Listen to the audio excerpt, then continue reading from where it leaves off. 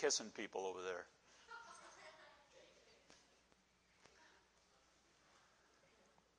Well, we want to welcome back everybody who was gone this weekend to the couples retreat. I thought it went really well. I had to come back early for this morning.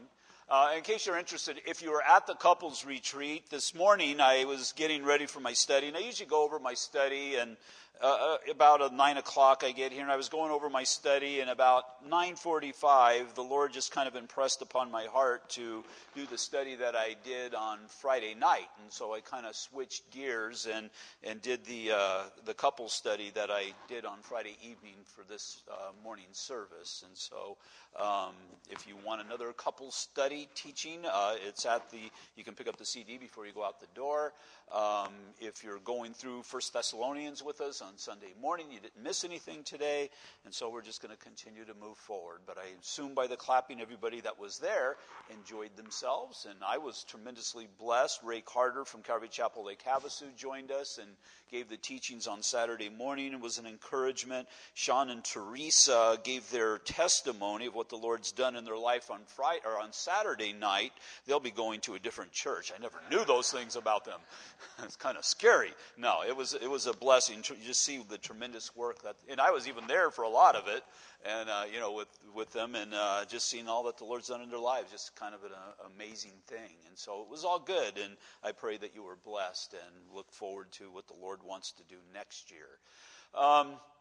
Because it takes 4 studies this week, Thursday night and Wednesday morning with the men and Sunday morning and then at the couples and all, I'm going to have Sal come, and he's going to share the word with you, and we'll just see what the Lord has spoken to Sal to speak to us about.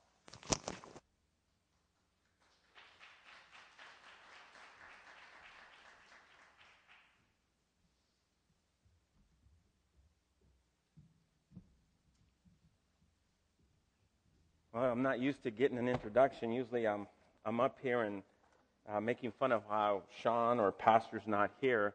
And then I'm sitting back there, sitting with my wife, and kind of just getting into worship, and all of a sudden I feel a tap on my shoulder. I look up, and it's Pastor, and I figure, yes, he's going to do it himself. But no, he tells me, put on the wireless mic. And I'm going, what? So I keep wanting to make sure it's there, but since you guys are paying attention, I know it's there. Okay, today the Lord has placed in my heart to share Mark chapter 5, verse 1 through 20, and no guarantees that we're going to get through all of it, but I will get you guys out of here in a time Pastor usually gets you guys out of here. I have chosen to call it The Man in the Tombs. And I have no idea why, but it is anyways. But let's get you to turn your Bibles to Mark chapter 5. I'll read verses 1 through 9 and start getting into the teaching.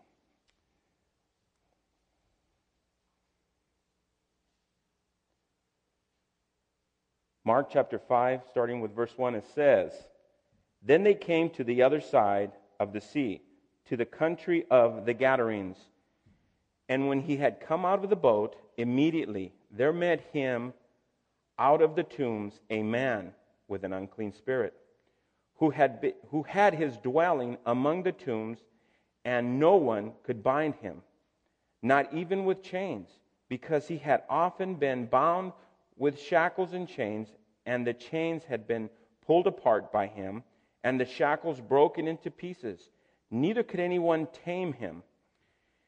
And always night and day he was in the mountains and in the tombs, crying out and cutting himself with stones. But when he saw Jesus from afar, he ran and worshipped him. He cried out with a loud voice and said, What have I to do with you, Jesus, Son of the Most High God? I implore you by God that you do not torment me. For he said to him, this is Jesus speaking, Come out of him, come out of the man, unclean spirit. Then he asked him, What is your name? And he answered, saying, My name is Legion, for we are many of them. Well, it's interesting. Now, I was thinking about, well, how is how do I teach on this? How do I share? And I was thinking, no, I must be in the wrong spot. The Lord is not placing it in my heart. And He says, no, you stay with that and you start. So the only thing that can come to my mind is my, I guess, background and training. So the first thing I look at, okay, I see there's an incident that took place. So whenever I reported on an incident, there were certain things that needed to be within the body of the report. What? Who, what, when, and where. Now, I may be forgetting one or two other ones, but there was always one that was so important for me, and that was why. Why? With that in mind, we've just read an incident that took place. And within that reading of the Scriptures, we see four of the requirements in this documentation. But we do not see the why. To me, the why, like I said, is the most important. Now, the one thing that I see real quick is that Matthew chapter 28 states that there was two men, and I'll read that. It says, when he had come to the other side of the sea, to the country of the Gadarenes, there met him two demon-possessed men, coming out of the tombs exceedingly fierce, so that no one could pass that way. Why the discrepancy? Over the years, I have found that if three people see an incident, you will get three versions of it. Now, without a doubt, there's nothing wrong with that, because they're not lying to you. That's what they believe that they have seen. Now, the one thing that I find interesting is, why did Mark, because we understand that Peter was actually the one who was dictating to Mark to write the gospel. And I know for a fact Peter had an intricate part in the ministry of Christ. So I wonder, why did he not choose, or by inspiration of the Holy Spirit, put in that there was two men here, that only Matthew was the one? Well, we want to look at the contrast in the different gospels in regards to this. In the first one, we've seen that the man had been demon-possessed for a long time. We see that in Luke 8:27. We also see within these verses, and also in Luke, that the man wore no clothes and lived like a subhuman, like a wild animal. The man lived among the decaying and the dead, contrary to the Jewish law and human instinct. The man had supernatural strength. We see that he pulled chains apart and he broke shackles. The man was tormented and was self-destructive. We see that because he would cry out and he would cut himself with stones. And the man had an uncontrollable behavior.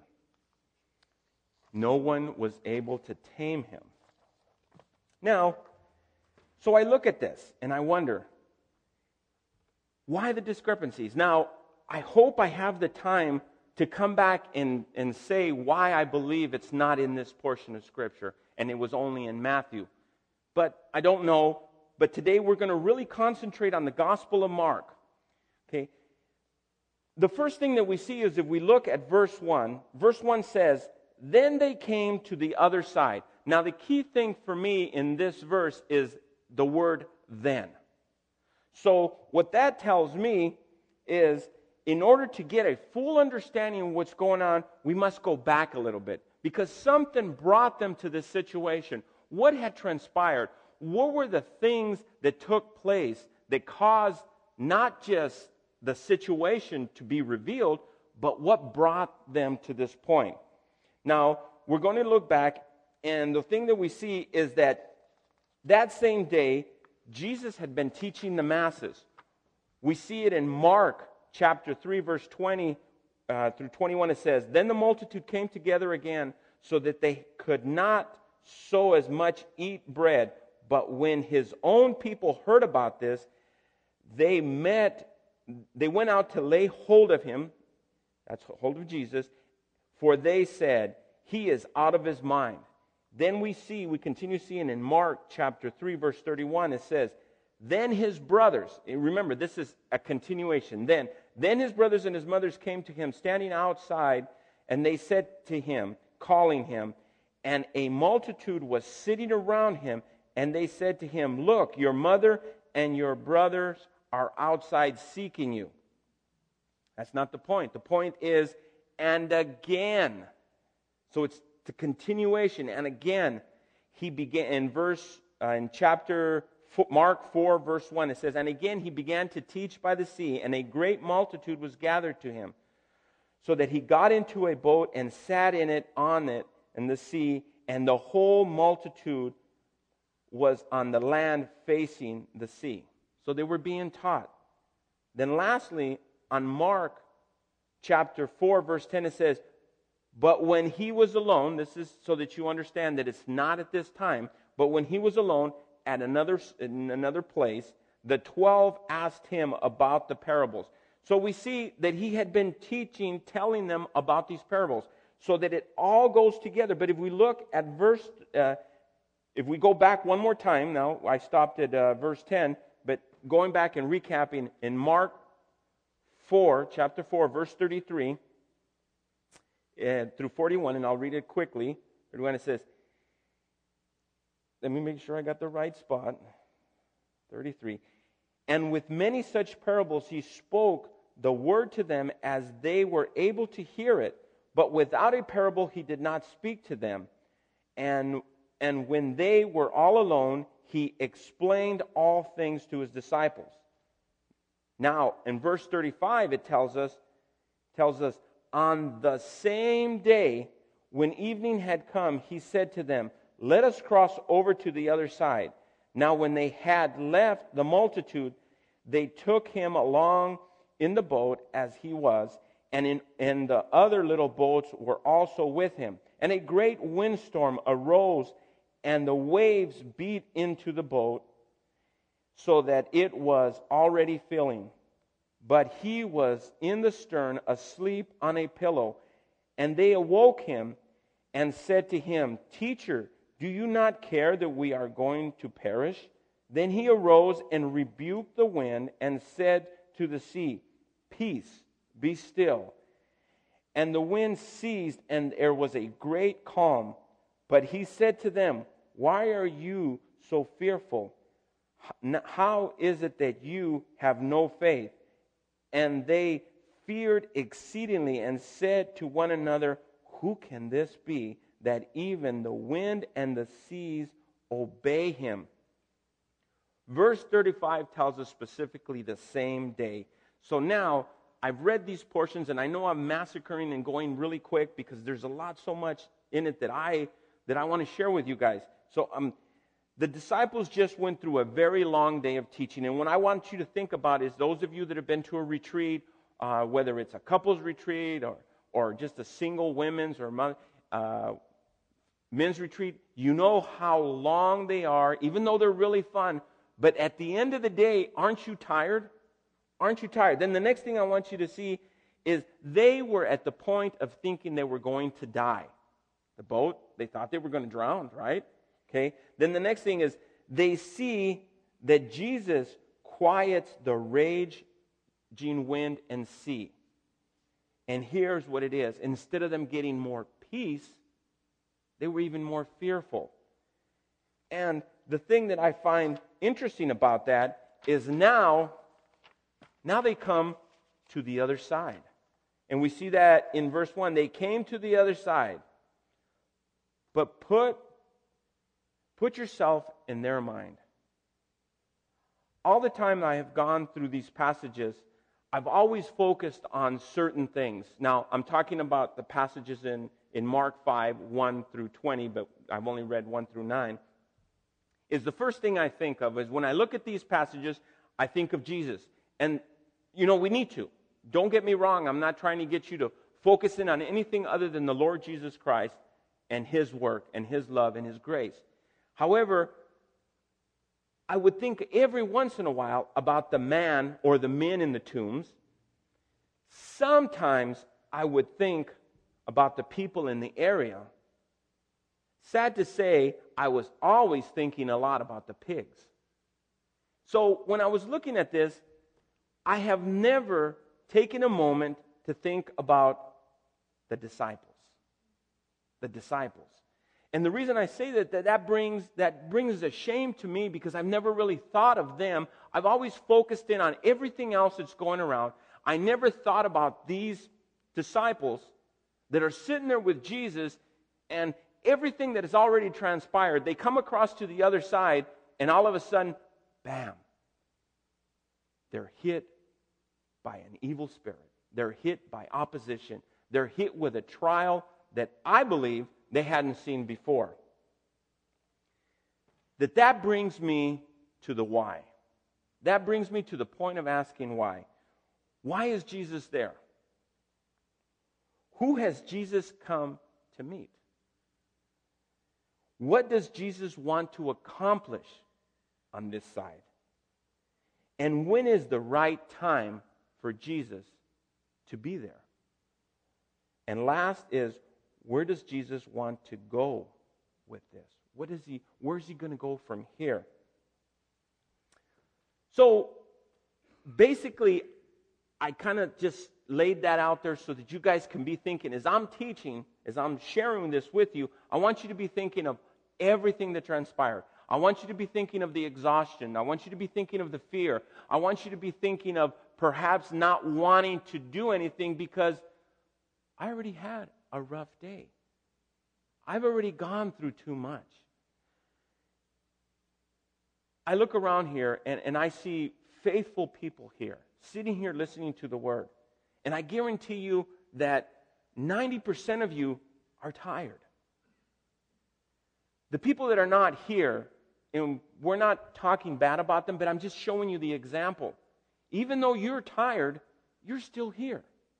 So I want you to think about that they were tired, but they were there.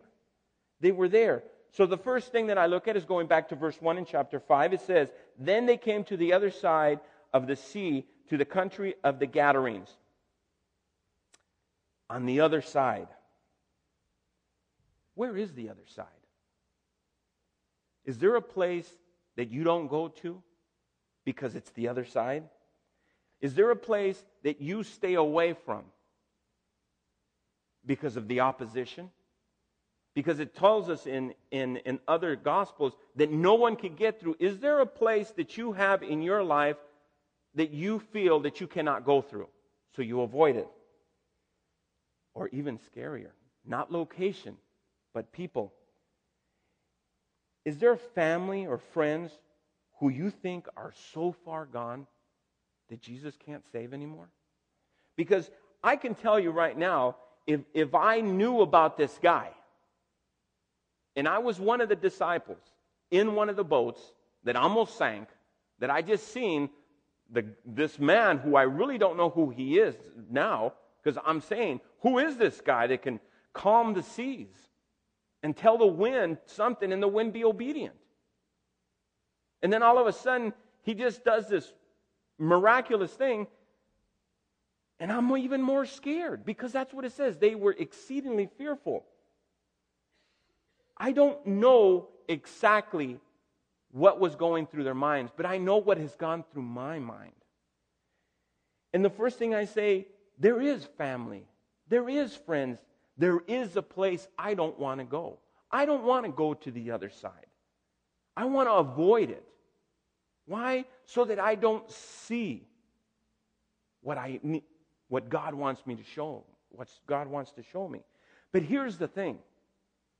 How dare we, or better yet, how dare we think so much better of ourselves than of them people? Now, let me explain what I mean. When we come to the point that the Lord cannot save them, we've come to the point that we have placed ourselves above them. No way, Sal. What do you mean?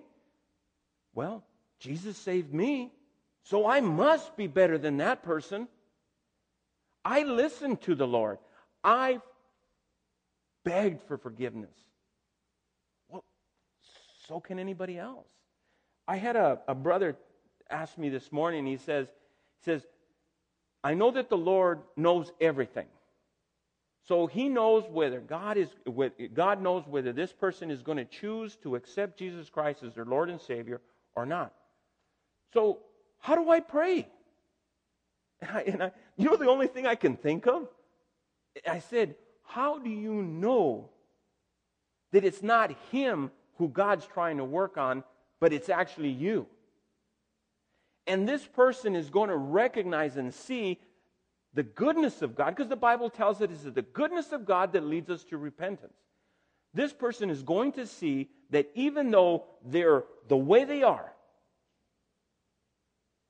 that you're still praying for them, that you're still kind to them, that you're still chasing them with your love. So imagine how much more God is chasing him. So I look at that, and that actually brings fear into my heart. Verse 2 tells us, it says, and when he had come out of the boat, immediately there met him out of the tombs a man with an unclean spirit. Yes, when you get to the other side, the enemy is already waiting for you. I know I built this big thing up in the previous verse to get you to go, but now I'm letting you know that the opposition is there. The enemy is waiting. When the Allied forces in World War II hit Normandy, they knew what was waiting for them. They knew, and they were prepared. And by the grace of God, they conquered. The disciples needed to recognize that they were not alone.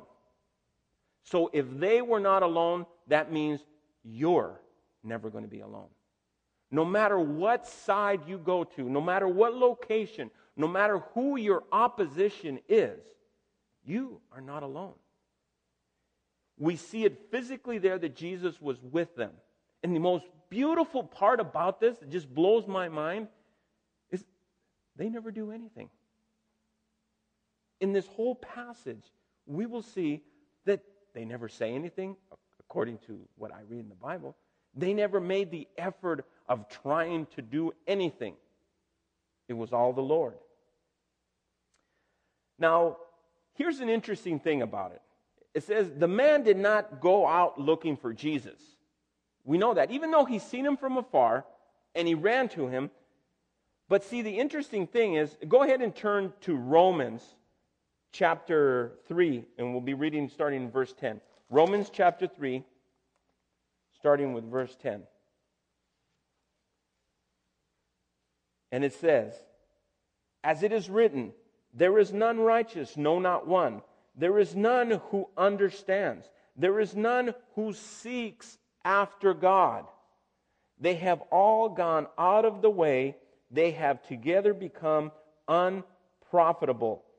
There is none who does good. No, not one. And here's the interesting. Their throat is like an open tomb. With their tongue they have practiced deceit. The poison of asps is under their lips, whose mouth is full of cursing and bitterness. Their feet are swift to shed blood.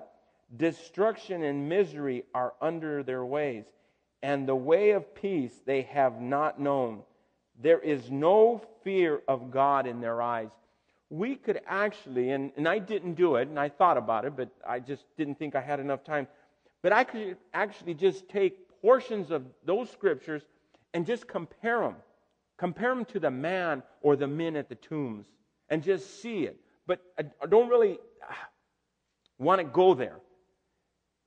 Now we're going to get to see Jesus' heart. The God of this universe went looking for him. I don't know how to explain that it's, all the things that transpired. But I know that Jesus went over there. He chose to go to the other side. He had what I believe was a divine appointment, not with Legion. And see, that's the interesting thing. We're never told the name of that man or the men. We're only told the name of the unclean spirits, if you will. Let's turn to Luke chapter 19, verse 41. Luke chapter 19, verse 41, and I'll read through 44. Now, as he drew near, he saw the city, this is speaking of Jesus, and wept over it, saying, if you had known, even you, especially in this your day, the things that make your peace, but now they are hidden from your eyes, for the days will come upon you when your enemies will build an embankment around you, surround you, and close you in on every side, and level you, your children within you, to the ground, and they will not leave one stone on top of another, because you did not know the time of your visitation. That's when Jesus was crying over Jerusalem. And mind you, I just want to make sure you understand, Jesus is weeping over this, over Jerusalem on this hill. But look at what Peter, and can't turn, but anyways, 1 Peter chapter 2, verses 11 and 12 tells us, beloved, I beg you as sojourners and pilgrims to abstain from fleshly lusts which war against the soul, having your conduct honorable among Gentiles, that when they speak against you as evildoers, they may, by your good works which they observe, glorify God on the day of visitation. Now, remember the other side? The friends and family? Not the other side here, but the other side in your life. Is your conduct reflecting 2 Peter 11 and 12? And see, that's the interesting thing that the Lord is teaching me, because I'll be honest with you, I've been very rude to my family. I've been very blunt. Sometimes I do it to be funny. Sometimes I do it just because I'm tired. Sometimes I do it just to be mean. And see, that's the sad thing, is that I do not know when their day of visitation is. You don't know what or when their day of visitation is. Now understand, the day of visitation is when they're presented with the gospel and they make the decision to accept Jesus Christ as their Lord and Savior. Now, Peter tells us that our conduct will glorify God on the day of their visitation. And see, here's the interesting thing that I thought about. My family is predominantly Catholic.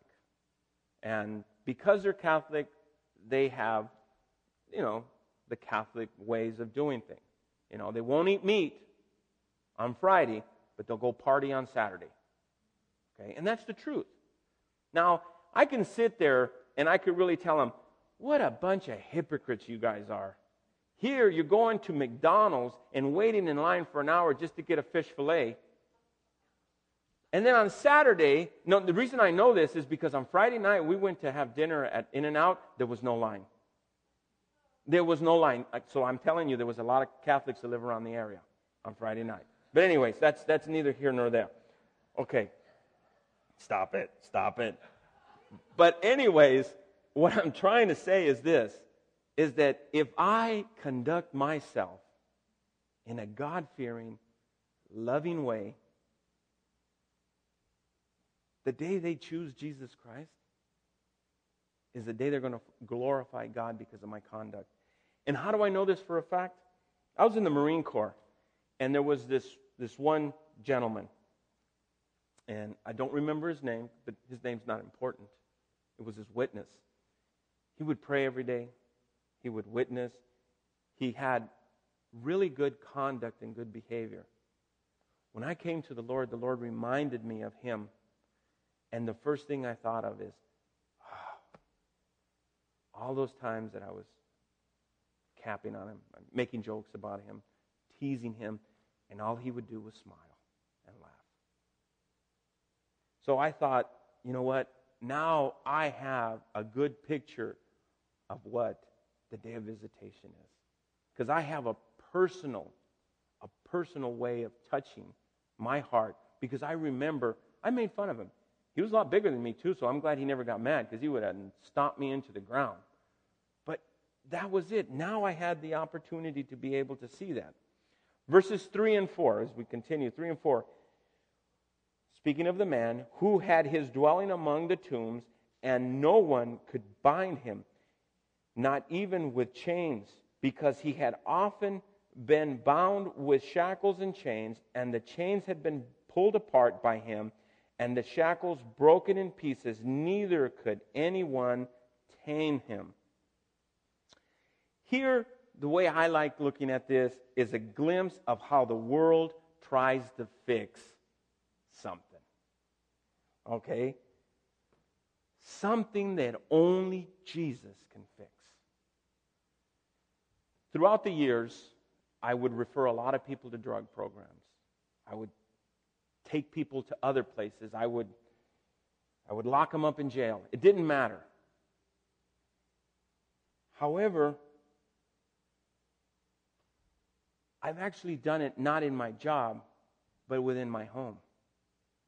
I've tried to change people by trying to change the rules,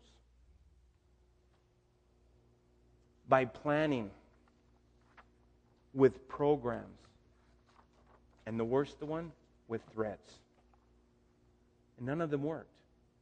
None of them worked. So I can tell you right now, don't bother. Show them the love of Christ. Don't compromise your beliefs, but love them. Now, I mind you, if it's your 7-year-old kid who's doing things, no, you have to deal with that, but make sure it's age appropriate. If you have a 21-year-old son, or if you have a 30-year-old son, or you have a daughter who's 45 or whatever, it doesn't matter. Those are the ones that you're not going to fix. They're just going to rebel even more. Here the people tried everything they could that they could think of. They chained him, they shackled him. I believe they even tried pop psychology, whatever pop psychology was back then. I know I tried it. I'll sit there, I have a guy who's, doing what he's not supposed to be doing, and the world tells me, or my job tells me, talk to him. Try to figure out, as you counsel him, make sure you ask him questions that are not answered with a yes and a no. Get him to get deep in a conversation. Well, let me tell you, I got in trouble for not doing that. I straight out told someone at work, you know what, you need Jesus Christ. That's the only way you're going to change, because what you're doing is wrong according to the Word of God. Well, I got called into the administrator's office, and I was instructed and told, I cannot say that. Okay, I won't say that. Next counseling session I had with him, I said, you know what you're doing, the world does not think it's a good thing. You're not going to get nowhere. It is against society, and you're just destroying your life. Well, I told him that because I wanted to get even, because he was the one that turned me in. He turned me in. He really did. He wrote me up, and luckily they squashed it at that level. It didn't go into my personnel file. But I got in trouble for it, so I figured I can stick them one more time, and they can't get nothing, because everything I say is according to the manual. Well, when he was leaving the facility, he got my attention, and I don't know how the Lord orchestrated this to happen. And he yells, Flores, Flores, Flores. And I go, oh no, he's leaving, and now he can say anything he wants. He goes, I accepted Jesus. I accepted Jesus. And I'm like, whoa, And see, that tells me that no matter how much I fail, just like the people before, trying to put chains and shackles and trying to tame someone according to my version of how I'm supposed to do it, if I just stand back, because that's what the disciples were doing, they weren't doing other than just standing there and allowing the Lord to do all the work. Verse 5. Here we see, it says, and always, night and day, he was in the mountains and in the tombs, crying out, cutting himself with stones. Here we see the result of his demon possession. But it's not just demon possession. Because here's the thing. It tormented his mind. There was no rest for him. He was homeless. And it was destroying him physically.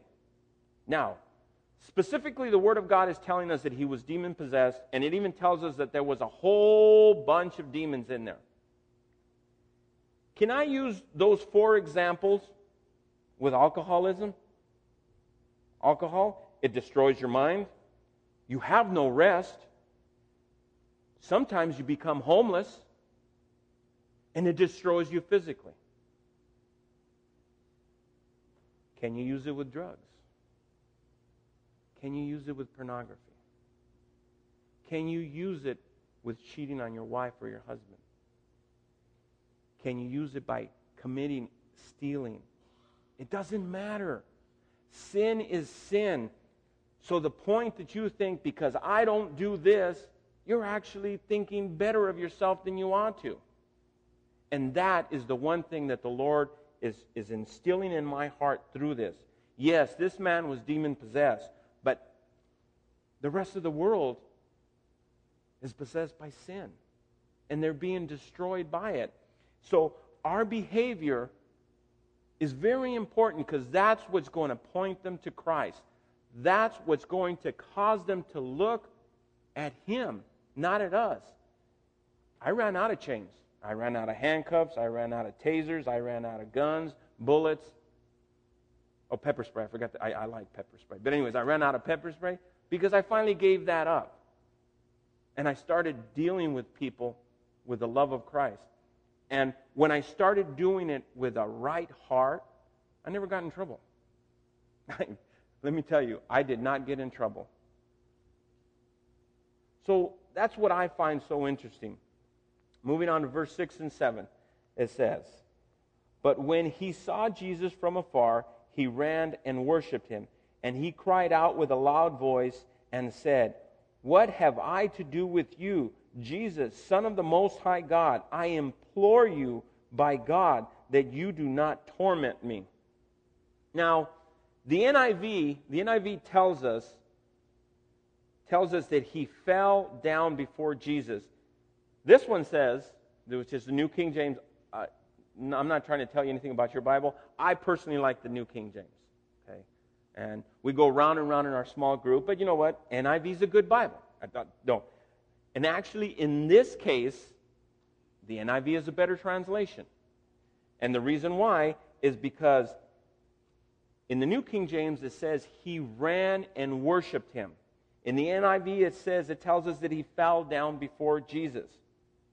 Now, before I get to the punchline in regards to this, I wonder if he had a choice. Now, I'm talking about the demon-possessed man. If he had a choice, what would he have done? Would he have fell to the ground? Well, let me take you to Philippians 2:9, verses 9 through 11. It says, "Therefore God has highly exalted him," speaking of Jesus, "and given him the name which is above every name, that at the name of Jesus every knee should bow, of those in heaven and of those on earth and those under the earth, and that every tongue should confess that Jesus Christ is Lord, to the glory of the Father." He had no choice. He had no choice but to bow down before the God of this universe, the Almighty, the Savior of the world. And see, just like that demon-possessed man, we have to do the same thing. We have to recognize that it's His authority and His authority alone. It's His job and His job alone. It's His power and His power alone. And it's His glory and His glory alone. And see, if we keep that in the forefront of our mind, then we'll wonder. Because I was like, well, did he worship him? Did he not? And then if he really worshiped him, why did Christ speak to him so harsh? Well, I looked it up in some of the commentaries. And it actually, one commentary spoke about how Jesus would not accept worship from demons. He would not. Now, that's interesting. Biblically, I can't support that, but it makes sense. It really makes sense. Verse 8 and 9. It says, "For he said to him, 'Come out.' of the man, unclean spirit. Then he asked him, "What is your name?" And he answered, "My name is Legion, for there are many of them." Now, here's the interesting thing here. Jesus speaks, and I find a few things interesting. The first thing is that Jesus commands him to come out. He commands him to come out. Okay? But the unclean spirit doesn't. It sits there and starts talking to him.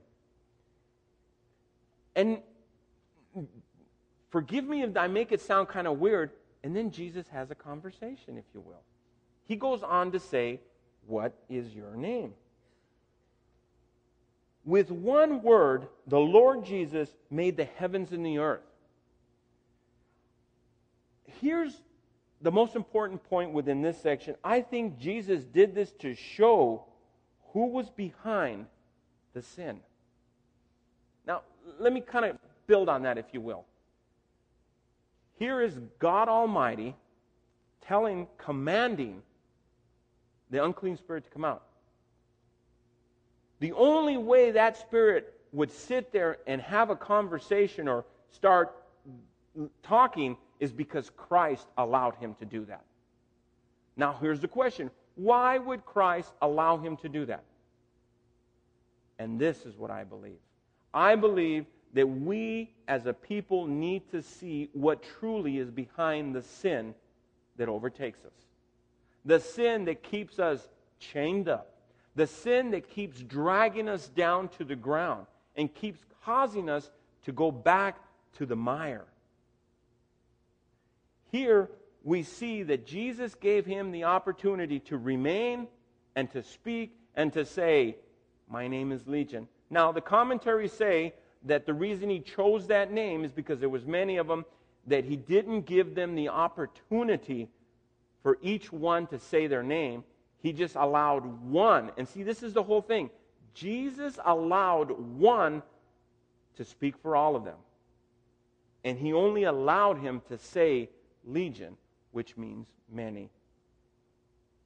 Now, if you really think about that, the Lord wants us to know what is behind the sin. For us, it's easy. It's the world, it's the flesh, and it's the devil. The world, the flesh, and the devil. If we recognize that that's what's behind it, and if we recognize that in front of it, because here we have the picture, and controlling it, even though somebody will look at it and say, "Hey, that guy held his ground for a little bit." No. That guy was permitted to hold that ground for just a little bit more so that the disciples, because remember, the guys are still speechless. Those guys that came, that showed up with him, they haven't said nothing, they haven't did anything, they're just standing there. They see this man run up, they see Christ confront him, this guy falls down. They're seeing things. But the Lord, I believe the Lord wants them, wants me, wants us to know that we recognize what's causing the sin. And in this case, we see what's causing this sin or this situation is the demon possession. Ephesians chapter 2, verses 2 through 3 says, in which you once walked according to the course of this world, according to the practice of the power of the air, the spirit who works now in the sons of disobedience, among whom also we were all once conducting ourselves in the lust of the flesh, fulfilling the desires of the flesh and of the mind, and we by nature were children of wrath, just like everybody else.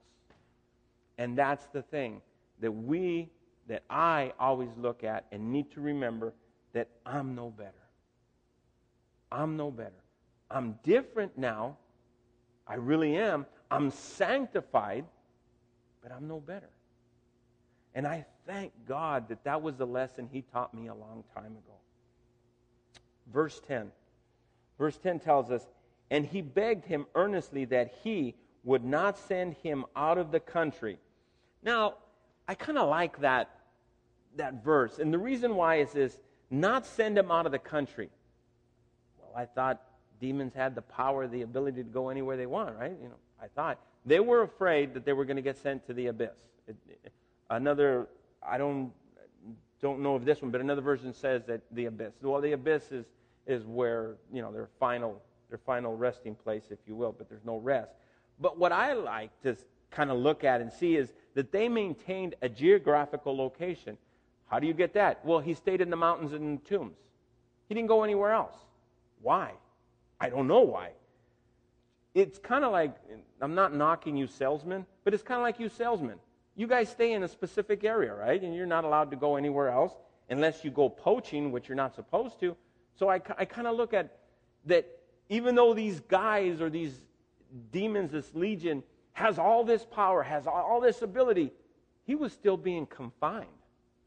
He was set in that little area that he couldn't do anything until Christ came and dealt with him.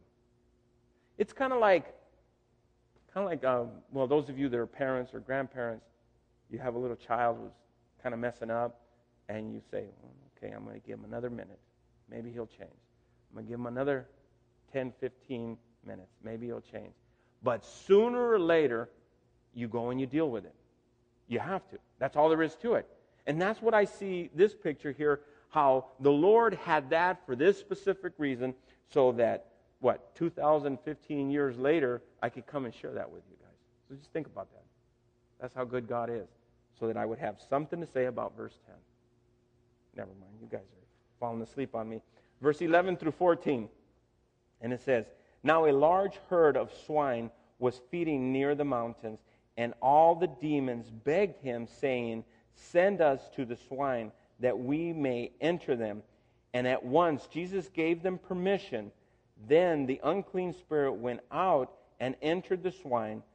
There were about 2,000, and the herd ran violently down the steep place into the sea and drowned in the sea. Now, interesting thing here, it says, not sure what really is going on here, but a lot of people say, why did Jesus destroy the pigs? They were his creation. Well, I really don't know. Well, first of all, here's a few things that I found really interesting. They're not my ideas, and first thing you'll notice is that the English is really proper the way it's written, so right away you know I didn't write it. It says, number one, it says, as Lord of all, God has the right to make use of his creation in any way that he deems best. And this includes not only pigs, but people. Pork was a food forbidden to the Jews, and as such, those who raised these pigs may have done so knowingly in violation of the divine instructions.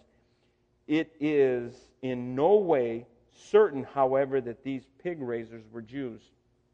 Not sure about that. It's in the Decapolis area, and I went through the maps, and I thought, you know what? There is a 75% chance that they were Jewish. But there's also a 25% chance that they weren't. 3, our Lord was moved with compassion by the torment of legion and the loss of these pigs, should in no way dim your view of the deliverance. Okay, wait. The deliverance of the demonic. Also, the wholesale slaughter of pigs dramatically illustrated the destructive purpose of demons. And here's the point. Here's the killer for this one. It says, our Lord did not command the demons to enter the pigs and bring about their destruction. He only permitted it. So that was real important to me. And lastly, it says, what our Lord could have given the people of this territory was much greater than what he took away. And that's the thing. He took away 2,000 pigs, but he could have given them so much more. It says, then one little thing that I put down in terrible English, it says, who are we to question the Lord? Now, of course, this specifically is talking about pigs. Is there anything in your life that the Lord has taken away that you're mad at him? And I and I'm not talking about humans, loved ones. I'm talking about things, maybe even a pet, but a job, a car. Lord, I've been doing everything I can and now I got fired. Well, I don't have an answer for the herdsmen or the pigs, owners or anything, or for you guys in regards to the job, in regards to a boyfriend, a girlfriend. All I can tell you is that He knows what's best. And here's the best part about it.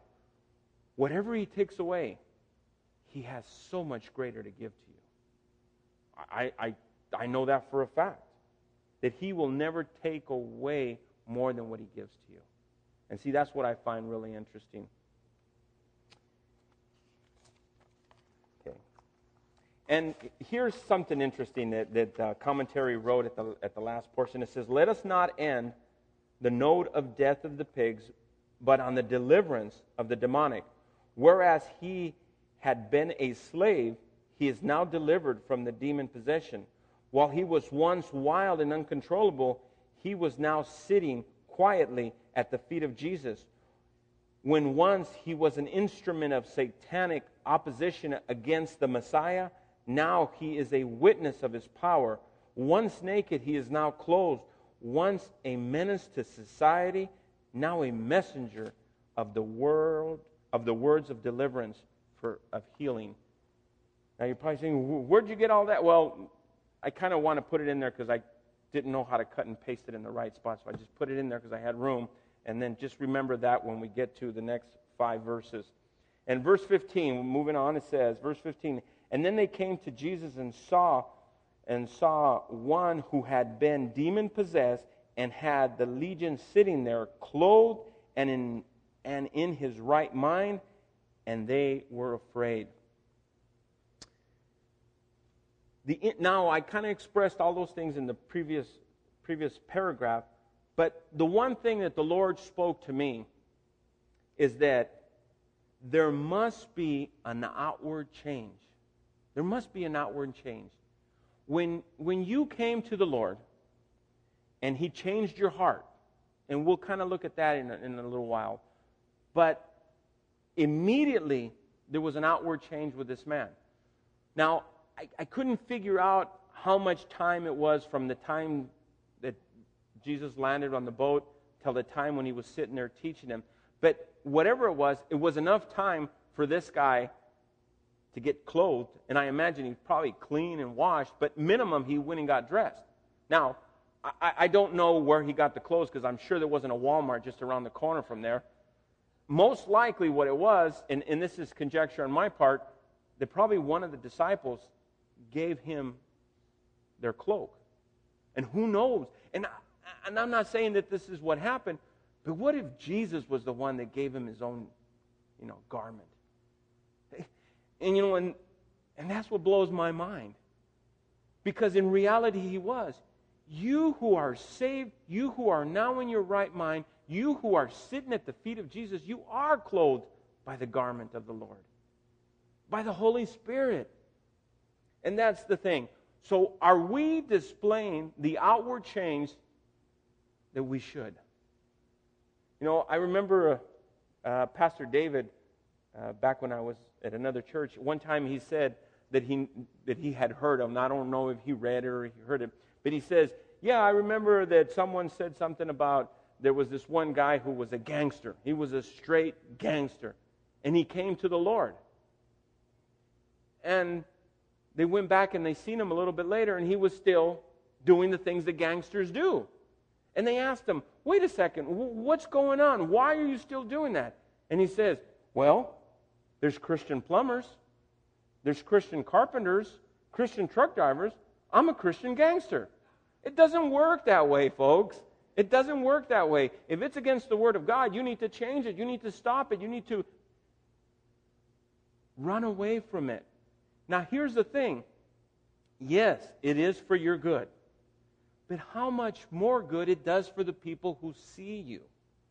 Think about that. That is an awesome witness, even without you saying anything. And see, that's what I find so awesome, that when God gets a hold of someone, There's always an outward change. And that's what takes place, and that's what people see, and that's how God gets glorified. Verses 16 and 17 says, "And those who saw it told them how it happened to him who had been demon-possessed and about the swine. Then they began to plead with him to depart the region." Now, the work of Jesus is told by these guys. They went and told them what Jesus had done. However, they were going to react differently. It all comes down to the condition of the heart. Whenever you share the gospel with someone, or whenever someone sees the work of God, there's always going to be a different reaction. We don't know, and we shouldn't judge people on their reaction. I know that we want, as soon as we share the first time with someone, we want them to come to the Lord and just think that we're the next Greg Laurie or Billy Graham or something. It doesn't work that way. The Bible specifically tells us that seeds are planted, somebody else waters, but who gets the harvest? The Lord gets the harvest. And that's the key. So the thing is, here, these people are talking about the work that Jesus had done, and what do they say? Oh, glory to God on the highest. Stay with us a little bit longer. What do they say? Will you please leave? Get out of here. We don't want you. Leave our area. Those who belong to Jesus will glorify God. Those who don't, won't. That's all there is to it. Now, it says that they were afraid. Now, fear is not a bad thing if it draws you to the Lord. However, there's plenty of scriptures that tells us that perfect love casts out all fear. Now, we also told that the fear of the Lord is the beginning of wisdom. It's what is your reaction, or what is the outcome of that fear? Is that fear drawing you to the Lord, or is that fear causing you to run away? Only your heart can reveal that, and prayerfully the Lord. Verse 18 says, "And when he got into the boat, he who had been demon-possessed begged him that he might go with him." Now, here is what I really love about this portion. And I've said that 4 times, but don't mind me. It says, we've seen the outward change in verse 15. We've seen that. We've seen the outward change. And I told you that it's necessary. And truly, I want you guys to understand the importance of that. However, the change that is apparent within you, the inward change, is when you desire to be with Jesus more, to be at the feet of the Lord. That change will be apparent by how much time you spend with the Lord. And see, here's the interesting thing about it. No one could really tell you how much time you're spending with the Lord. Why? Because they don't know if that while you're whistling while you work, you might be actually meditating on the Lord. You might be praying.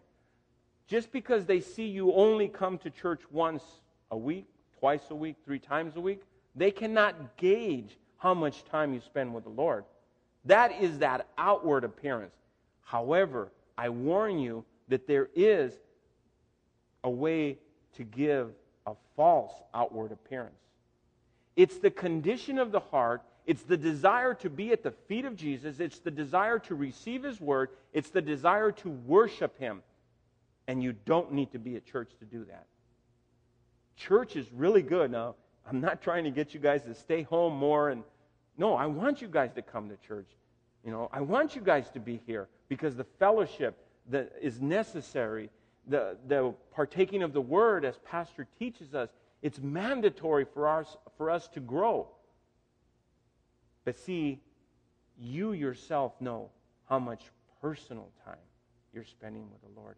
And that's the inward appearance and the inward change that I'm talking about. Verse 19 tells us, however, Jesus did not permit him and said to him, "Go home to your friends and tell them what great things the Lord has done for you and how he had compassion for you." Here we go. Then the ministry begins for this man.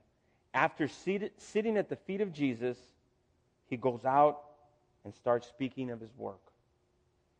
This verse also breaks my heart because Jesus tells him to go home and to his friends.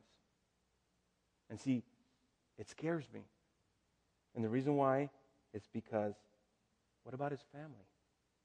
Why didn't he tell him to go and tell his friends and family? I don't know.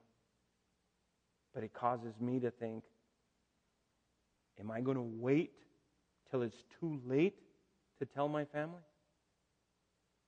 Am I going to fail to give them the opportunity to hear from me the great things that God has done in my life? I hope not. And verse 20 tells us, "And he departed and began to proclaim in Decapolis all that Jesus had done for him, and they all marveled." The work of ministry began. The actual going out and talking and sharing. He may not have been Billy Graham. He may have not have been Greg Laurie. And I sure hope he wasn't Sal. But he was a man who took what God gave him and went out. And I'm going to leave you with one more verse and just share a few things about it and get out of here because I'm already past my time. Romans 10:15 tells us, "How beautiful are the feet of those who preach the gospel of peace, who bring glad tidings of everything." The feet of that man prior to Jesus' arrival, we would never want to see. And yet, the Bible tells us how beautiful his feet were when he started preaching the gospel. Let's pray. Father, we come before you, Lord, and I thank you for your word, and I pray that your Spirit just moves mightily. And Lord, let your words penetrate our hearts, and let your will be done in our lives. In Jesus' name I pray. Amen.